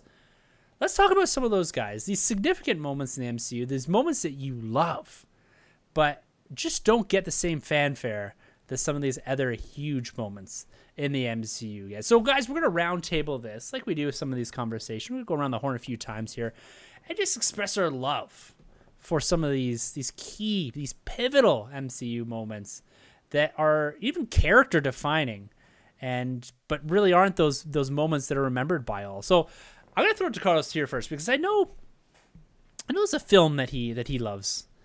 And that it isn't, widely loved when you contextualize it within the MCU. It's a film that, upon revisiting, I agree a lot with your sentiments, Mr. Goddamn Batman. And I'm going to give you the floor here because I know there's a lot of underrated moments in this film that you're gonna, and it's an expectation here. You've already warned me it's coming, and I knew it was coming. So I'm going to throw it to you first here, man. Let's talk about an underrated moment in an MCU film here that deserves a revisit and at times could even be character defining, but it's never really recognized for that. Yeah, underrated moment in an MCU film that deserves a revisit. Well, folks, here we are for the backdoor introduction into Carlos's Incredible Hulk commentary. I'm going to take you scene by scene, moment for moment, through all 2 hours of this fantastic film. Honestly, I will put a pin in that and say that this is the most underrated film in the MCU, and folks, you got to revisit it. What Louis Leterrier did in building what was then a newborn MCU up, but at the same time, like, pulling out tons of deep cuts out of the Peter David run of the Incredible Hulk, the work that Ed Norton did. I know he doesn't get a lot of love because of the replacement and whatnot, but man, he was a phenomenal Bruce Banner, and he brought so much nuance and so many layers to that character that we haven't seen since. But, I will take it to the genesis of that film. What they did in the opening credits of that film, where they rebooted and retconned out all of Ang Lee's Hulk, gave you a new origin for Bruce Banner's Hulk, low-key adopted the TV show as part of its canon, and then walked you through his entire relationship with Betty and Thunderbolt Ross, and put you in a position where you feel like you know who Bruce Banner is, what this journey was, and why he's all of a sudden in Brazil somewhere on the low, doing things like trying to survive, learning Spanish. Like, there is so many great moments in that opening scene of the Incredible Hulk. And you know what? That's going to be my first one. And I expect every single listener out there to go pop in your Incredible Hulk DVD, because I know that you have it, because you have to have the full 24 MCU film set. So you have it, and I know that there's a bunch of people that have not put that disc in. Do it for me, and you will love it. I fully agree with you, man. Like, that opening scene, it's so elegant and economic too. It gets you from 0 to literally hero in the span of like 2 minutes through the opening credits. And these are almost like still frame cutscene types, right? And some of it's animated, and it's beautifully done. But I love that about this. And I had my issues. We reviewed this quite some time ago, so I don't even remember what I said on it. But I know I wasn't overly favorable in some of the stuff. But this opening scene, I fully agree with you. That moment, that redefinition of the character and contextualizing him within what, like you said, was kind of the birth of the MCU, fantastic. Absolutely fantastic. Yeah, no, they did a great job with that. Like, that they had so many pillars to lift, and that the Hulk was the one to do it. I love it. Yeah, absolutely awesome. And still to this day, that's my favorite design of the Incredible Hulk. Oh, yeah. I love the look of him, man. Loved the look. Loved Edward Norton as Bruce Banner. Till this day, he had the right frame, the right mindset, everything about him, his mannerisms. To me, that is Bruce Banner. I think did I say Bruce Wayne before? I don't know, but that's definitely Bruce Banner. Same thing, man. I'm all about the Bruces. Yeah. All right, Troy, take us to the next moment here, a defining moment, an underrated moment in the MCU that, like we said, just doesn't get the same celebration that some of these other huge moments get. I'm taking it back to Infinity War. There's so many I could go off with Infinity War, but for me, one great scene I feel is underrated and really demonstrates Hemsworth's acting chops is the moment that he just kind of leaves his heart on the line there when he's talking to Rocket about everything he's lost up until that point and how he will be the one to take down Thanos. I love that scene. It's short, it's sweet, but I mean, end of the day, this guy's just acting by himself. Like, there's no one really there, and it's a scene that shouldn't work because it's a Rocket he's talking to, but it works in so many ways. And I remember from day one seeing that scene, I was just like, man, all right, Thor could be like one of my dudes in this league, in this MCU universe. And I really felt like Hemsworth's acting chops from basically Ragnarok going up to Infinity War is really improved, and I felt it was just a powerful scene for my viewing, at least. Yeah, that's great. Hemsworth really takes it home in Infinity War. Yeah, and the way that character was expanded in Ragnarok and then picked up in Infinity War, and this is one of those scenes that really bleeds out from Ragnarok and the redefinition of the character, right? And getting Hemsworth into a space where he's not doing the kind of more the theatrical, the more of the, what is it? Almost that like Hamlet style of acting, that Kenneth Branagh Game of Thrones sort of style, and moving into the space, and that freed Hemsworth up to do scenes like this. Exactly. Which is just awesome. I fully agree with you there, man. Just hearing you talk through it, it's like, that scene was tragic and funny at the same time. Yes. Just the way he goes through it with Rocket, like, sorry, I didn't mean to cut you off there, brother. No, it's all good, man. No. It's just the feels, man. The feels all around with that one. Yeah, beautiful scene. All right, Sonny, man, how about you, man? What's something that You want to pull out of here, out of the 24 films that we've chronicled on this podcast, that we've talked about endlessly through trailers, through reviews, through revisits. We're revisiting it again, but it's those underrated moments, man. What do you got for us? Yeah, man, I'm gonna go back to the least popular Avengers movie, and that's Age of Ultron. This is a movie that I saw it in theaters, and I liked it, but I didn't like it. It didn't hit me like the other ones. But then upon revisiting and rewatching it, I find each time I watch it, I like it more. And the one scene in particular that I absolutely love, that I feel like people don't really talk about because it's in Age of Ultron, is after they steal the artifact from the beginning scene, and then they have like this party where they like invite people to celebrate, and it's just them. They're not even in their costumes; they're all in civilian clothes, and it's just them drinking, getting drunk, laughing, telling jokes, having fun. And I think that's just such an underrated scene where you get to see them hanging out. Like in the first Avengers, they come together, and then you don't see them together again until Age of Ultron, and then they kind of just like go out, and they're always like battling, and they're always like fighting or trying to defeat Thanos, or they're always like in the reaction, or trying to do this or take down this bad guy. But just for that one scene, you got to see them just hang out like coworkers at like a birthday party or something. I thought it was really cool and really interesting to see kind of the dynamic of the people. And then everyone always talks about like the Cap moving the hammer scene, but I mean there's other like little moments in there as well, and a great Stan Lee cameo where he gets hammered off of some like ale from Asgard, which I think is awesome. Excelsior. Yeah. No, I love that scene too, man. It's such a Joss Whedon scene as well. It's very much him. And it brings you down to a level, because you have to remember too, Age of Ultron, we're kind of thrown into the deep end at the start of that movie, and this is a really nice pause before everything spins out and goes crazy. And it's nice to see them in their civvies as well, right? Troy loves a good superhero in civvies. Those Power Rangers, man, before they transform. Oh, Yeah. And so it's a nice pause in that movie that is it's a very fast-paced, breakneck, lots of action type of film. And it's nice to take that pause and get familiar with these characters, and even see things seeded in there like the Romanoff and Banner love story. Like, a lot of people didn't love that, but it contextualized some of that in the space of what she was doing with the Hulk, and you gotta love too. And there's some debate that still rages right now all the way up into Endgame, if Cap actually picked that up or didn't pick it up to spare Thor's feelings. So there's a lot to chew on in that scene, and it's one that's often kind of lost in that space, because there's so many movies coming out there too, and Avengers Age of Ultron being probably, like you said, the least favorite of the Avengers films.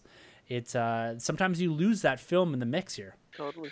Okay, I'm gonna throw one on the table here, guys. We're gonna revisit Civil War with me here, and there's a lot of great moments in this, man. You got Black Panther, you got Spider-Man, you've got that airport scene, but I want us to take a pause and reflect on the Secretary Ross table scene where he's got the Avengers gathered around the table. This is the first time we're introduced to Secretary Ross, and he goes through New York, Washington D.C., Sokovia, and he's running through what are the apparent failures of the Avengers. And this is the first time, again, you got all these guys in their civvies sitting around this table, and you've got all their expressions. And I love, this is one of my favorite Cap scenes in the film, where he just looks at Secretary Ross and says, "Shut it off, that's enough." And this is like sowing the seeds for the Superhero Registration Act, why they're doing it, the Sokovia Accords. You've got Stark off in the corner. And this was like that realization, too, that this was, in all essence, an Avengers film, right? Is that, this is when we're seeing Stark. This is when we're seeing them at the table at Avengers compound. And I love this scene for what it does, and the seeds that it sows for, the eventual disassembling of the Avengers and the building of what is carried through all the way to the Endgame. Some of these threads are planted in this scene for what happens later. The division of characters, Falcon, Black Widow. You've got it's so great what they do here with all these characters. Even Don Cheadle's War Machine here, the commentary he provides around things. It's really great, and you get to see kind of that organic and natural split of the Avengers down the middle, based off the facts that are laid out in front of them by Secretary Ross here. I think this is a great and underrated scene in Civil War. Yeah, man. Yeah, this was a good scene. Is like a more realistic version of what Josh did in Avengers 1 when Loki's scepter is like turning everyone against each other, except you get a realistic tone of what's actually going to happen and the serious matter. And yeah, I love that the dynamic. It's always been great to see Chris Evans and obviously Tony go at it. Oh yeah. And this doesn't fall short from that. I think, does he develop the I just want to punch you in your perfect teeth? Is that later? That's a little later on, yeah. That's a little later. I remember that in the trailer, and I was like, "Oh man, it's going down." It's so down. good. Man, I love that. I'm gonna have to rewatch it. I love that movie. Yeah, but it's that scene. That's I remember sitting in the theater watching that, being like, "It's happening. Here it is." Yeah, like, here it is. Yeah, boom, right there. All right, guys. Nice. That's a good one. Let's keep this going here. Carlos, man, you got another one you want to lay on us here? Yeah. So in the second scene of The Incredible Hulk, we find Bruce Banner in Brazil. Is that the scene when he admits he can't have sex because then he'll turn into the Hulk? Or is it when the drop of blood goes in and then Stan Lee drinks it and becomes a Hulk? Maybe. Whoa. How do I come back from that? No, honestly though, you're saying how much you love it is made me want to rewatch it. Like I haven't seen it since we did the retrospective, and I was pretty harsh on that film. Not gonna lie. Maybe I was still like jaded from Ang Lee's Hulk, seeing that in theaters and being like, "Oh, that was disappointing." But I'm totally gonna give it a rewatch now, and I'll report back. But yeah, no, thanks for sticking your hand up for that film and saying this is a film that you should watch again. There we go. You know what? I'm going to go with my favorite movie in the whole MCU for another underrated one.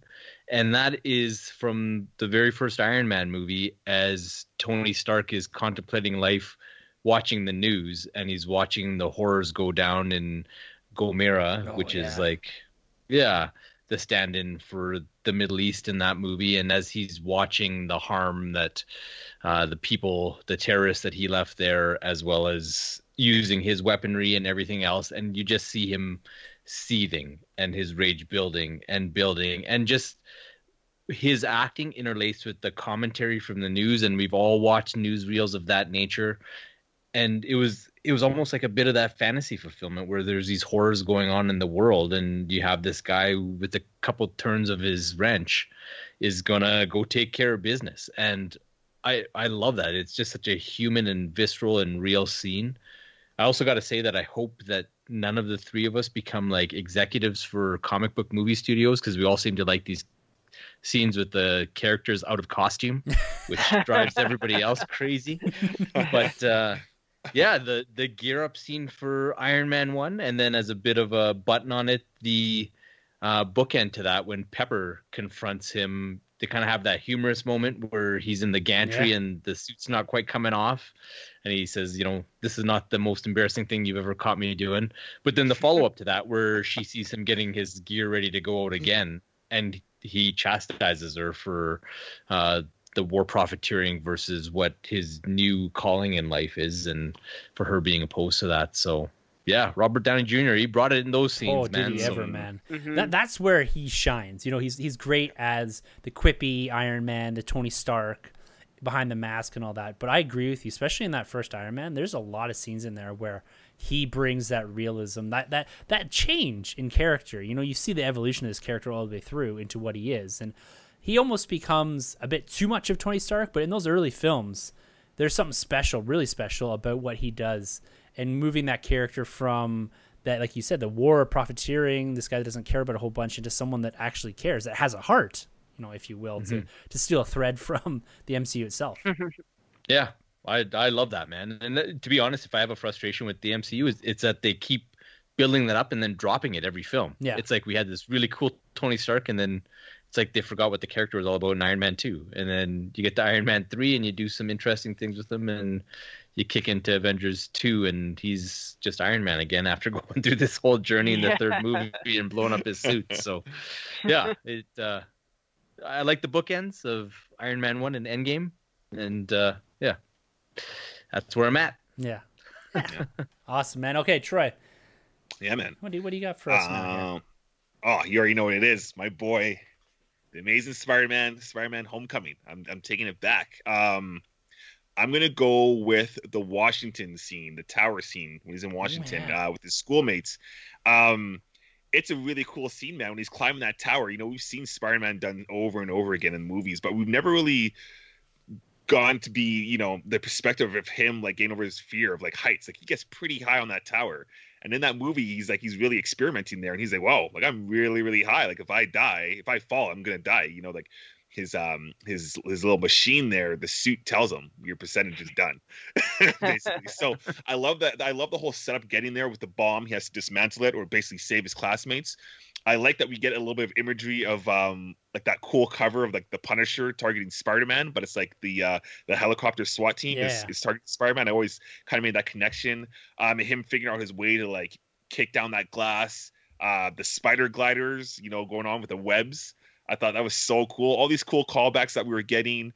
His interaction with his teammates, he like disguises his voice, so he changes it around, so that becomes an ongoing thing going forward for the character. And then him, you know, thinking whether he can like make a move on Liz or not. It's just so high school. It's cool. It just captures like that innocence of like a 16-year-old Peter Parker and what he could do with the great powers that he has. And it's a really sweet scene. I mean, I could go on and on about all these different scenes in that film, but I felt like that movie did such a good job of this thrill ride of going up and down, but giving you like these high school elements and party scenes and whatnot. And that one for me is just a really cool scene all around of just how well executed that scene was. It's great. Yeah. It's so interesting because for all the times that you've seen that film, I'm probably on the other end of the spectrum. I think I've only seen it twice.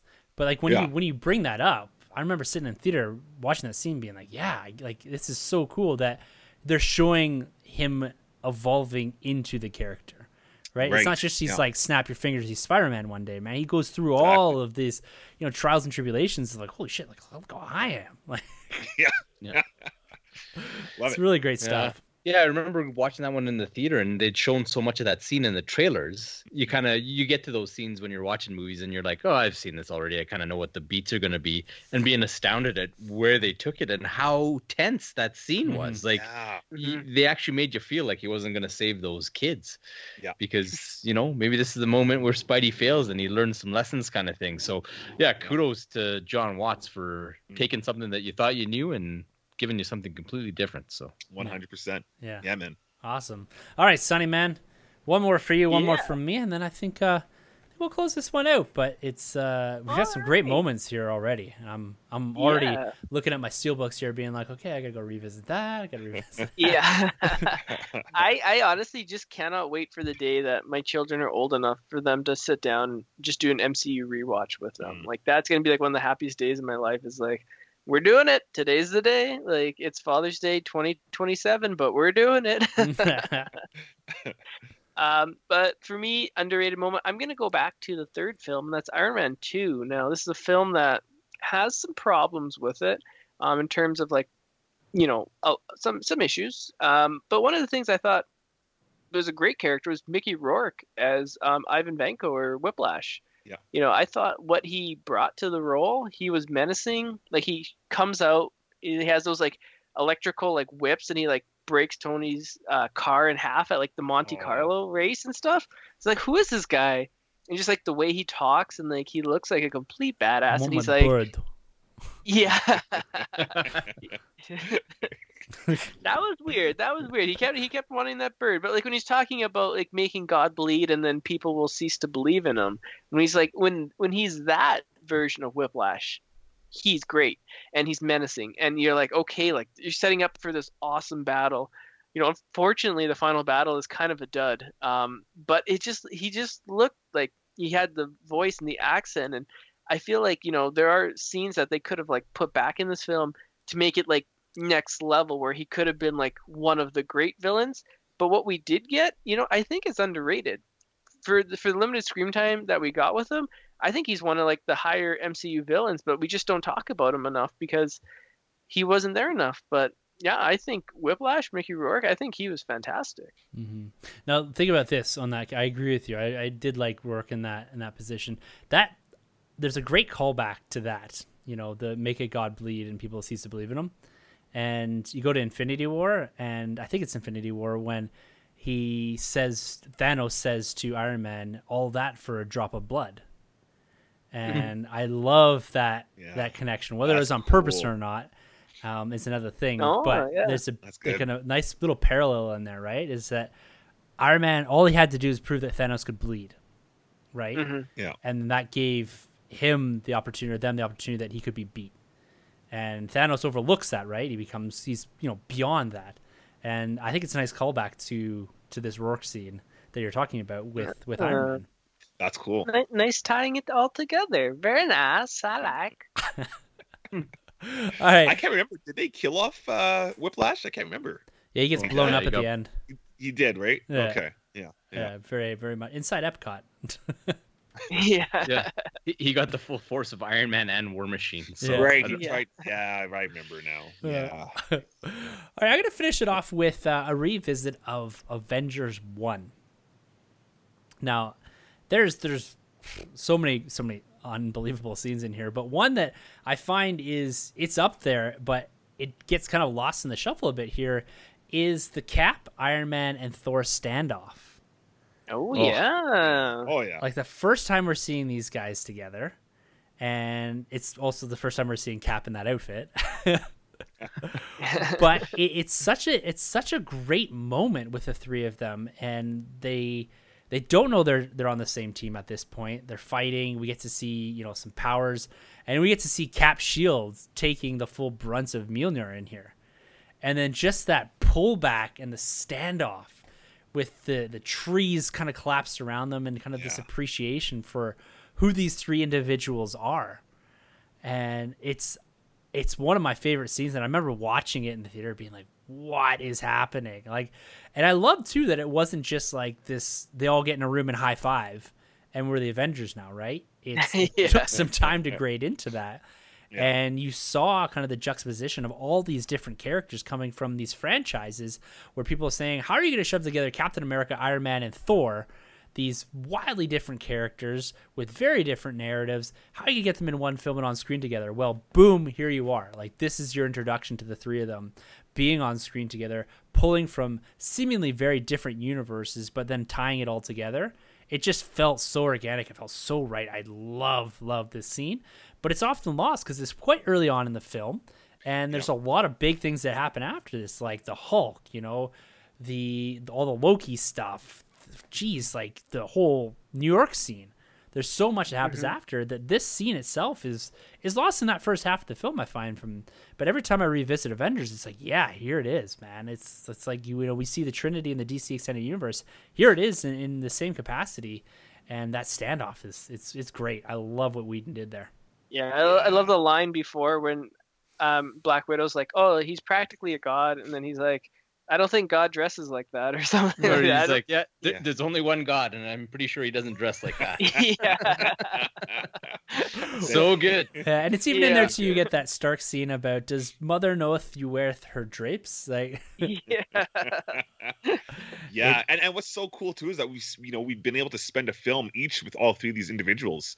So when they finally do come in contact with each other, we're so invested, and people probably already picked out their favorites. You probably have people cheering for Cap, cheering for Iron Man, cheering for Thor, and it's so well done, that scene. And yeah, you're right, man. Like, that does happen so early on that it kind of does get lost with everything else that you're hit with in that movie. But that's a good one.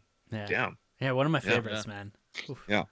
Oof. Well, there it is, guys. There's 8 different scenes in these MCU films. Man, we could go on all night about this. There's, we could probably go around the table 10 more times and really start to pull out stuff. Like, there's a lot of stuff from Doctor Strange, I think, is forgotten about. Even that opening scene in Iron Man 2, man, that whole World's Fair thing. I love that scene. And there's so much more to talk about. And this is something maybe we can revisit down the road.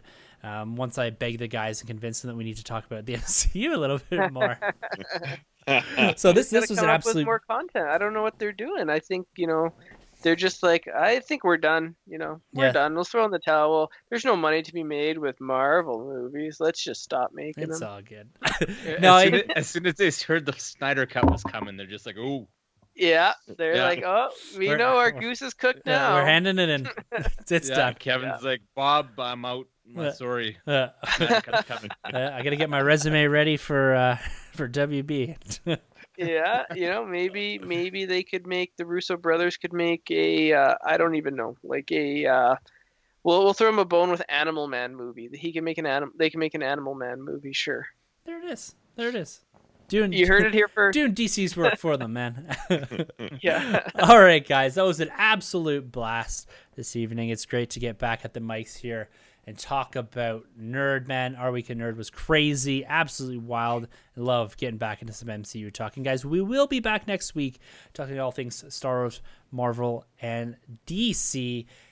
If you'd like to be a part of that show or any future show, you can always email us at thenerdroom@gmail.com. You can find us at thenerdroom.net as well as on Instagram. We mentioned a few videos have gone up there at the NerdRM. Go check those out. You can always find us all on Twitter. Handles are at the end of the episode. We're always looking to interact and have some fun discussing these franchises and our passions online there with anyone who wants to have a positive conversation. If you'd like to find more great podcasts, head over to StarWarsCommonwealth.com and you can find all the other podcasts in the Star Wars Commonwealth Podcast Network. There's lots of Star Wars stuff coming out. Mandalorian Galleries has been great. There's so much content, so many figure announcements. And on that, guys, I do have to plug, we will be dropping a bonus episode next Tuesday where myself and Troy are joined by our Fig Life brethren in Darth Goody, where we're going to be breaking down all things Star Wars Black Series. So really getting into the Fig Life and talking things there. He joined us on that, so that was a ton of fun. That'll be dropping as a bonus episode next Tuesday. And I guess with all that being said, is that everything? Oh, of course, we got to thank our man Rod Wade for endorsing this podcast over to Moshi14.com.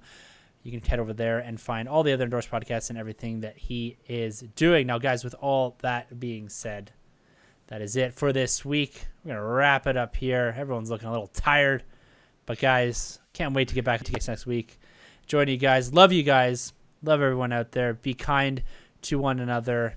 And for the Nerd Room, I'm Tim. I'm Troy. I'm Batman. And I'm Sanjay. Don't forget that, guys. All right, we'll see you next week. And thank you very much for entering the Nerd Room. This has been a Nerd Room podcast production. You can find our hosts Tim, Troy, and Sanjay on Twitter at TheNerdRM, TroyTheBoy87, and Sunjabby. For more content from the Nerd Room, check out thenerdroom.net. And don't forget to subscribe to the Nerd Room on iTunes, Podbean, Spotify, or wherever you plug in. Be sure to head over to StarWarsCommonwealth.com to find more podcasts from the Star Wars Commonwealth Podcast Network, including Talk Star Wars, Tumbling Saber, Generation X-Wing, Road Squadron Podcast, San Diego Saber's Radio Podcast, Retro Inc., and the Sandcrawler Podcast. Follow the Star Wars Commonwealth on Twitter at SW Commonwealth and take your first steps into a larger world.